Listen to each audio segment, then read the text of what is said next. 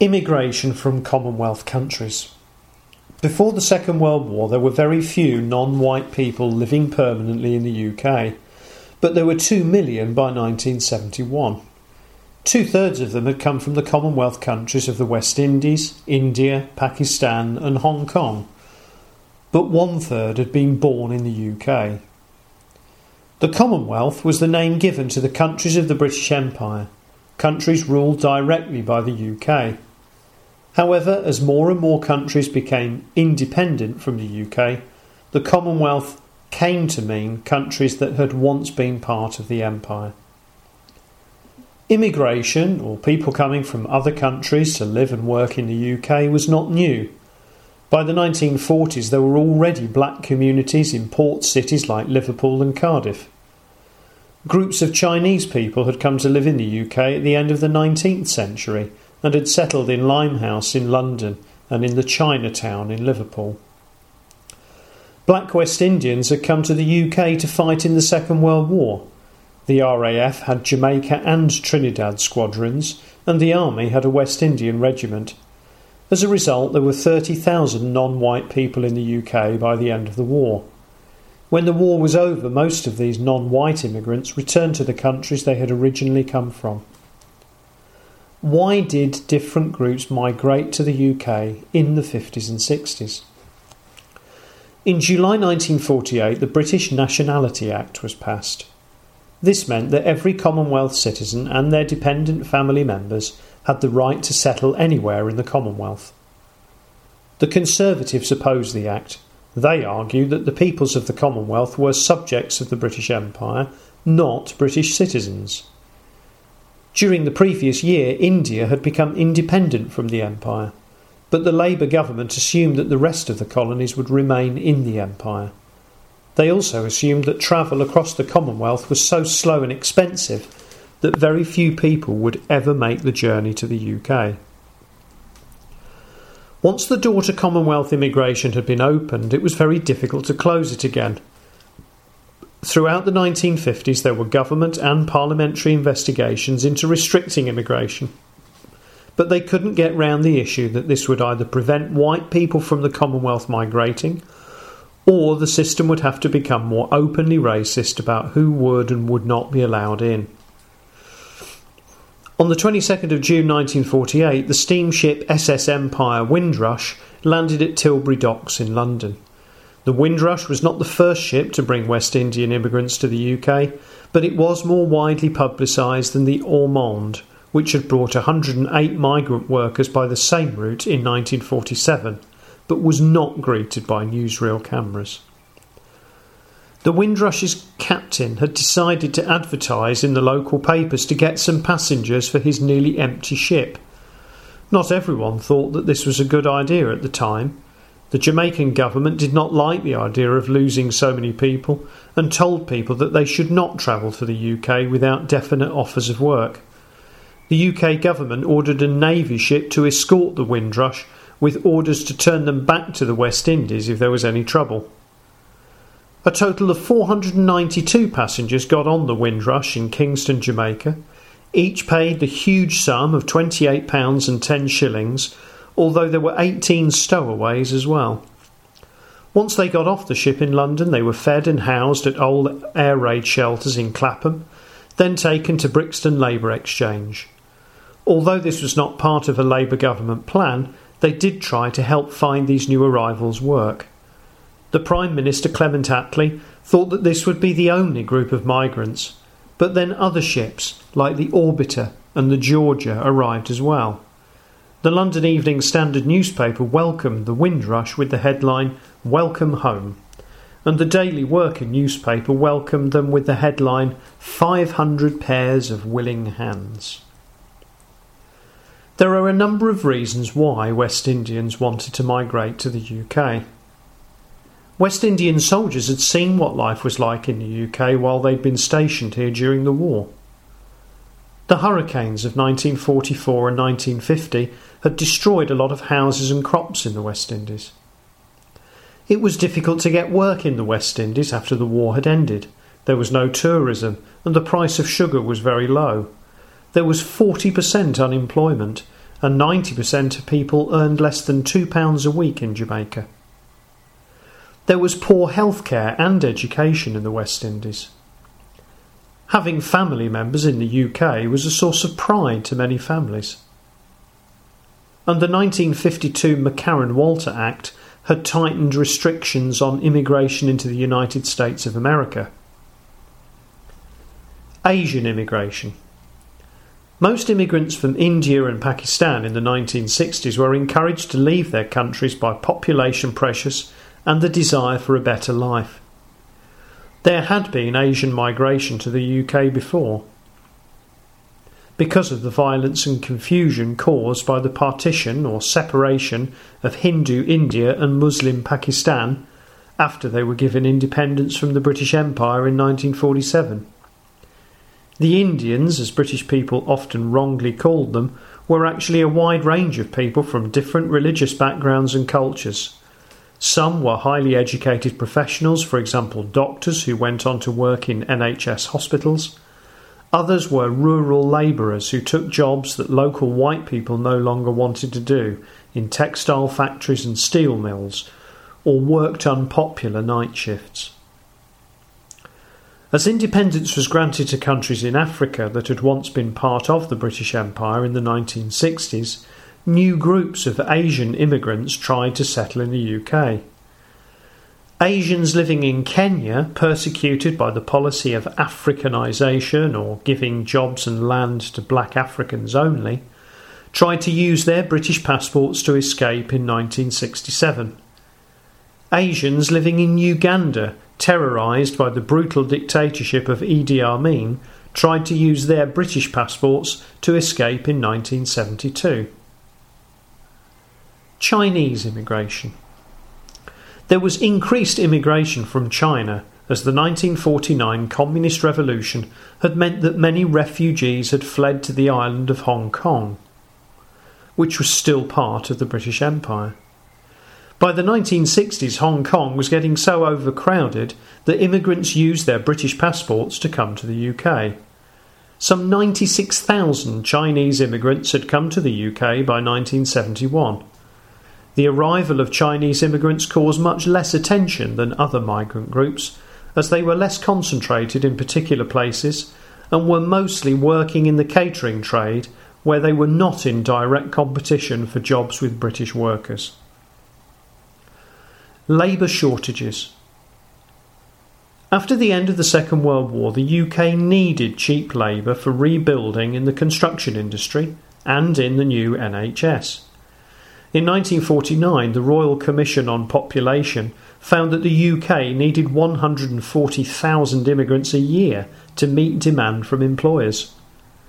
London Transport and the British Hotels and Restaurants Association lent money to immigrants so that they could afford to travel to the UK to take up jobs. However, the 1962 Commonwealth Immigration Act introduced stricter controls on immigration. It said that immigrants needed to have skills and had to already be contracted to a UK employer before they could be allowed into the UK. The result of this was that unskilled migration was considerably reduced. The Act also allowed the dependent family members of immigrants already in the UK to come and live with them, which meant that Commonwealth immigration continued into the 1970s. By the time the Windrush arrived in the UK in 1948, there were already 75,000 West Indian and Asian people living in the UK. Many had been born there. The 1971 census showed that 650,000 people in the UK could trace their origins to Commonwealth countries. This was nearly 10 times the total number of non-white people living in the UK in 1951. Immigration Acts. Immigration was a difficult issue for politicians to resolve. To keep the UK's economic recovery going, businesses needed immigrant workers, but most voters were against immigration, and in particular non-white immigration. White immigrants greatly outnumbered non-white immigrants coming to the UK after the Second World War. Irish workers were arriving at the rate of 60,000 a year from 1945 to 1956, which was much more than the 30,000 West Indians. Between 1945 and 1949, some 300,000 white European immigrants arrived from Poland, Austria and Italy. Ordinary people were not the only ones who had concerns about unrestricted immigration. Many politicians in the 1950s worried that increasing immigration would put too much strain on the UK. Increasingly, Parliament was put under pressure to restrict immigration by the Home Office and the Ministry of Labour, as unemployment started to rise in the early 1960s. 1962 was a year of rising unemployment and increasing support for right-wing anti-immigration groups.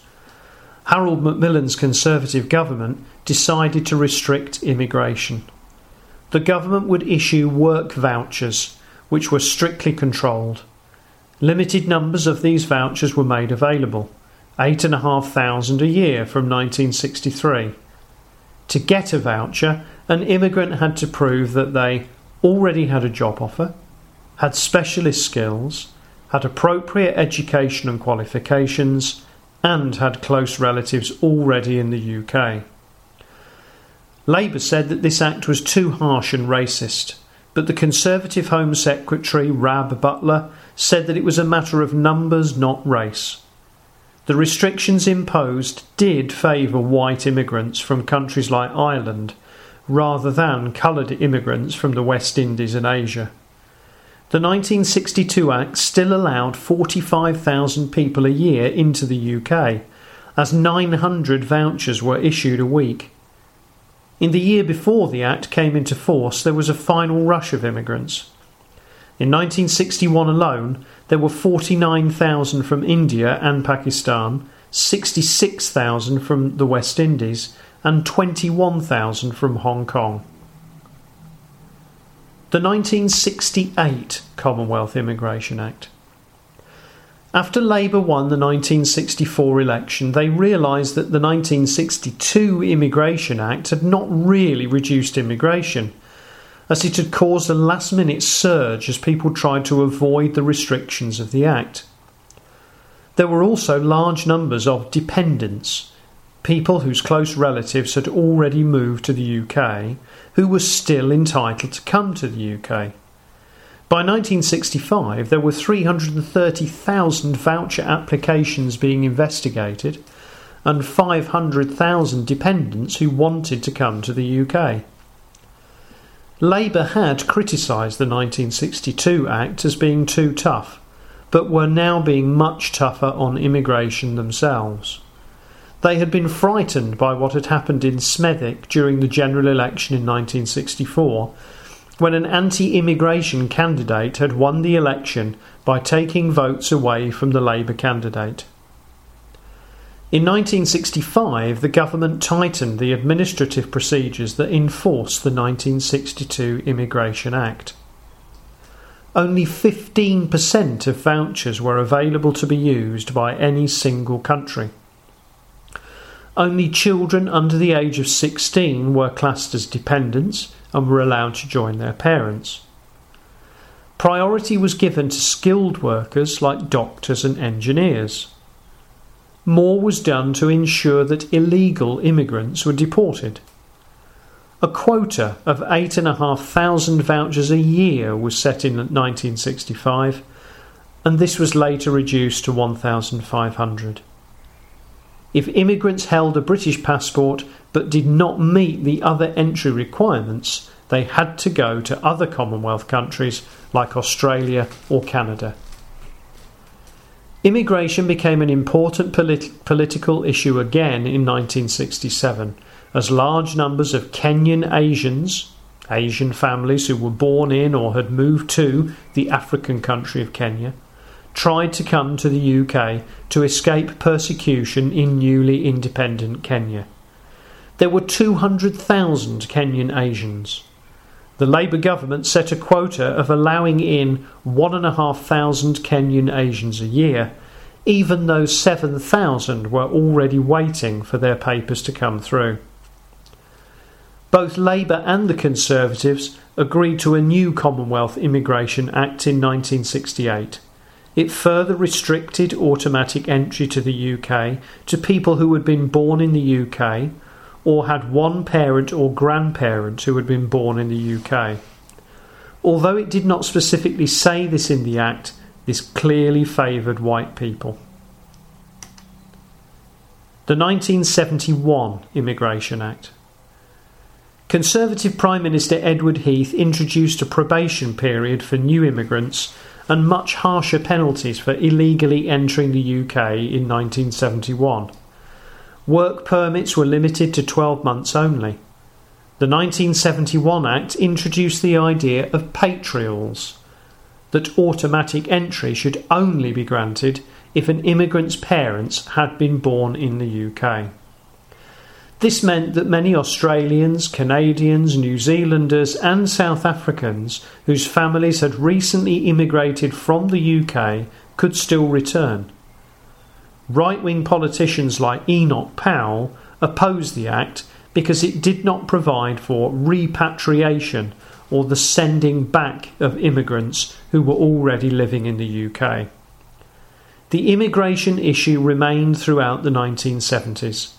In January 1978, Mrs Thatcher, the new leader of the Conservative Party, said in a television interview on World in Action that she had sympathy for people who, quote, are really rather afraid that this country might be rather swamped by people with a different culture.